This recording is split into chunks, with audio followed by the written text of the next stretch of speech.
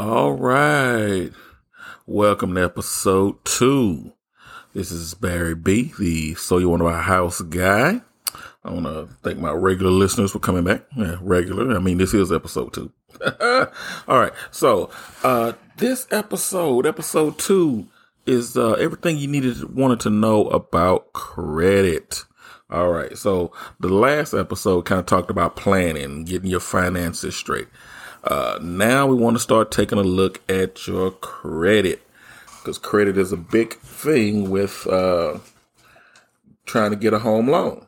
Unless you have the cash to go and buy a house. If you have $100,000, $200,000, $300,000 in cash, then you don't need the loan. Credit doesn't matter. All right.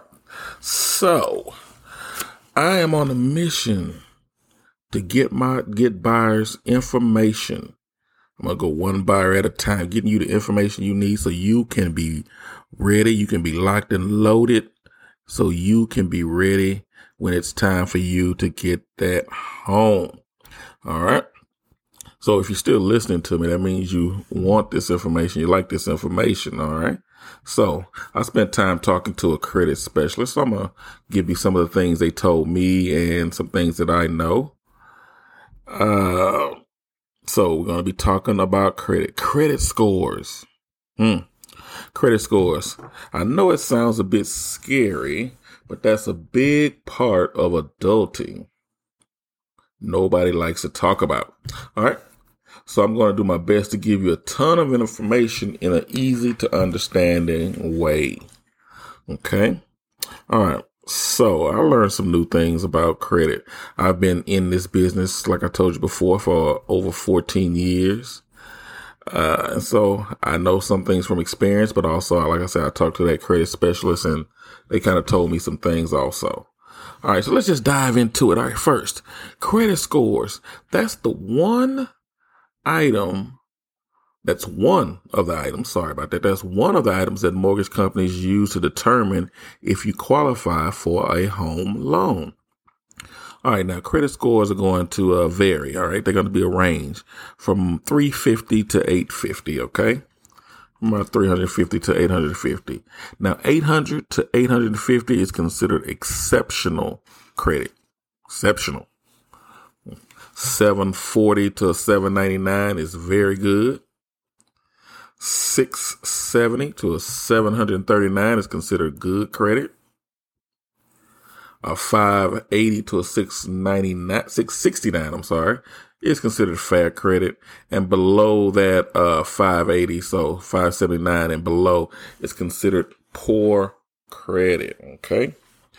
So, later on toward the end, I'll talk about what is required from some of the loan products out there. So how your score is comprised. All right. How your score is comprised.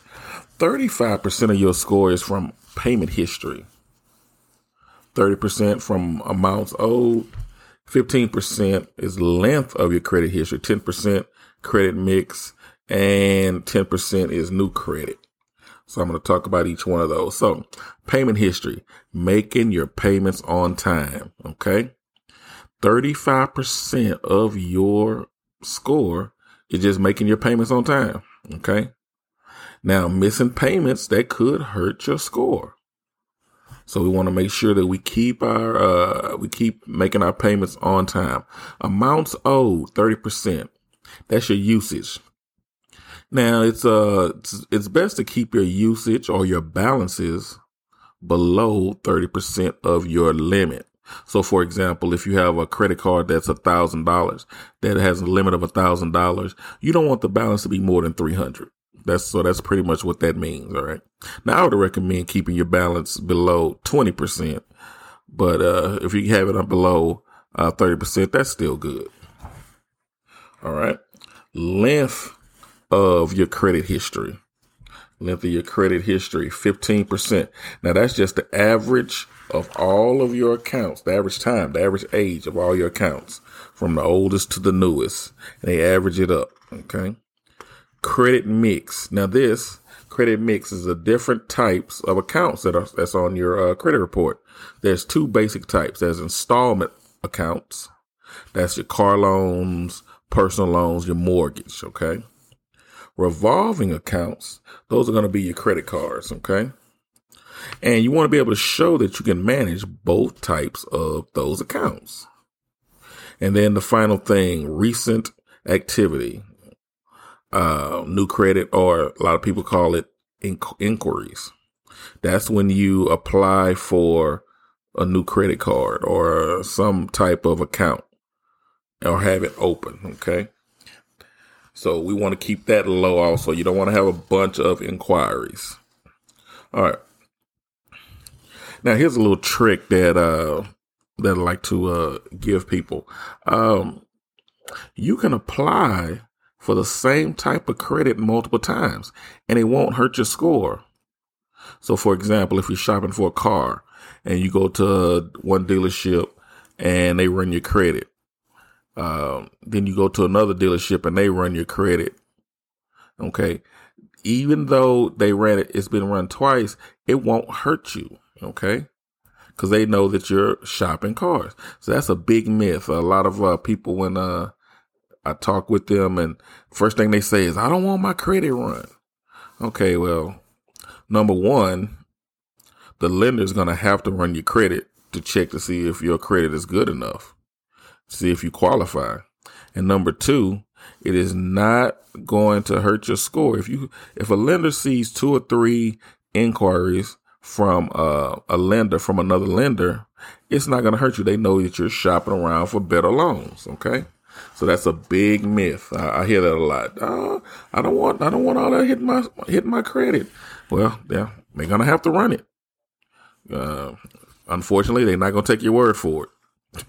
I mean, I've had a lot of people that say, oh yeah, my credit is this. And then when they actually run it, it's like, no, it's not. Okay, another thing, credit. There are 3 different bureaus, credit bureaus, that hold your credit information: Equifax, Experian, and TransUnion. Now, you should always check and monitor your own credit. And I'll talk about how you can do that for free, actually. But you should monitor and check to make sure everything is accurate. The Federal Trade Commission reports that 77% of all credit reports has some errors on it. Wow. 77% have errors. TransUnion said, yeah, that sounds about right. And errors often hurt your score. They bring your score down. All right.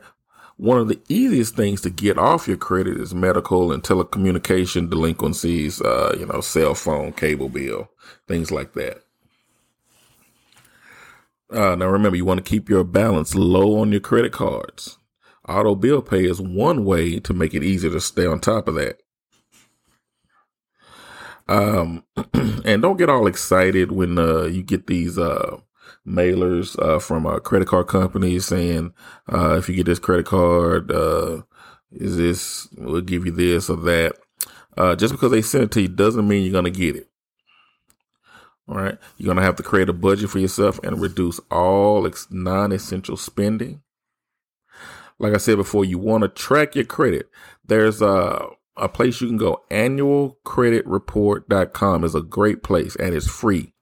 You can get your credit report for free once a year, and then you can look at it and see if there's any inaccuracies. And inaccuracies, that could be dates, that can be addresses, bills that are or accounts that are on your credit that's not yours. That was a long time ago. I had something on my account from some company, and I was like, I don't even know who these people are, and I got it taken off.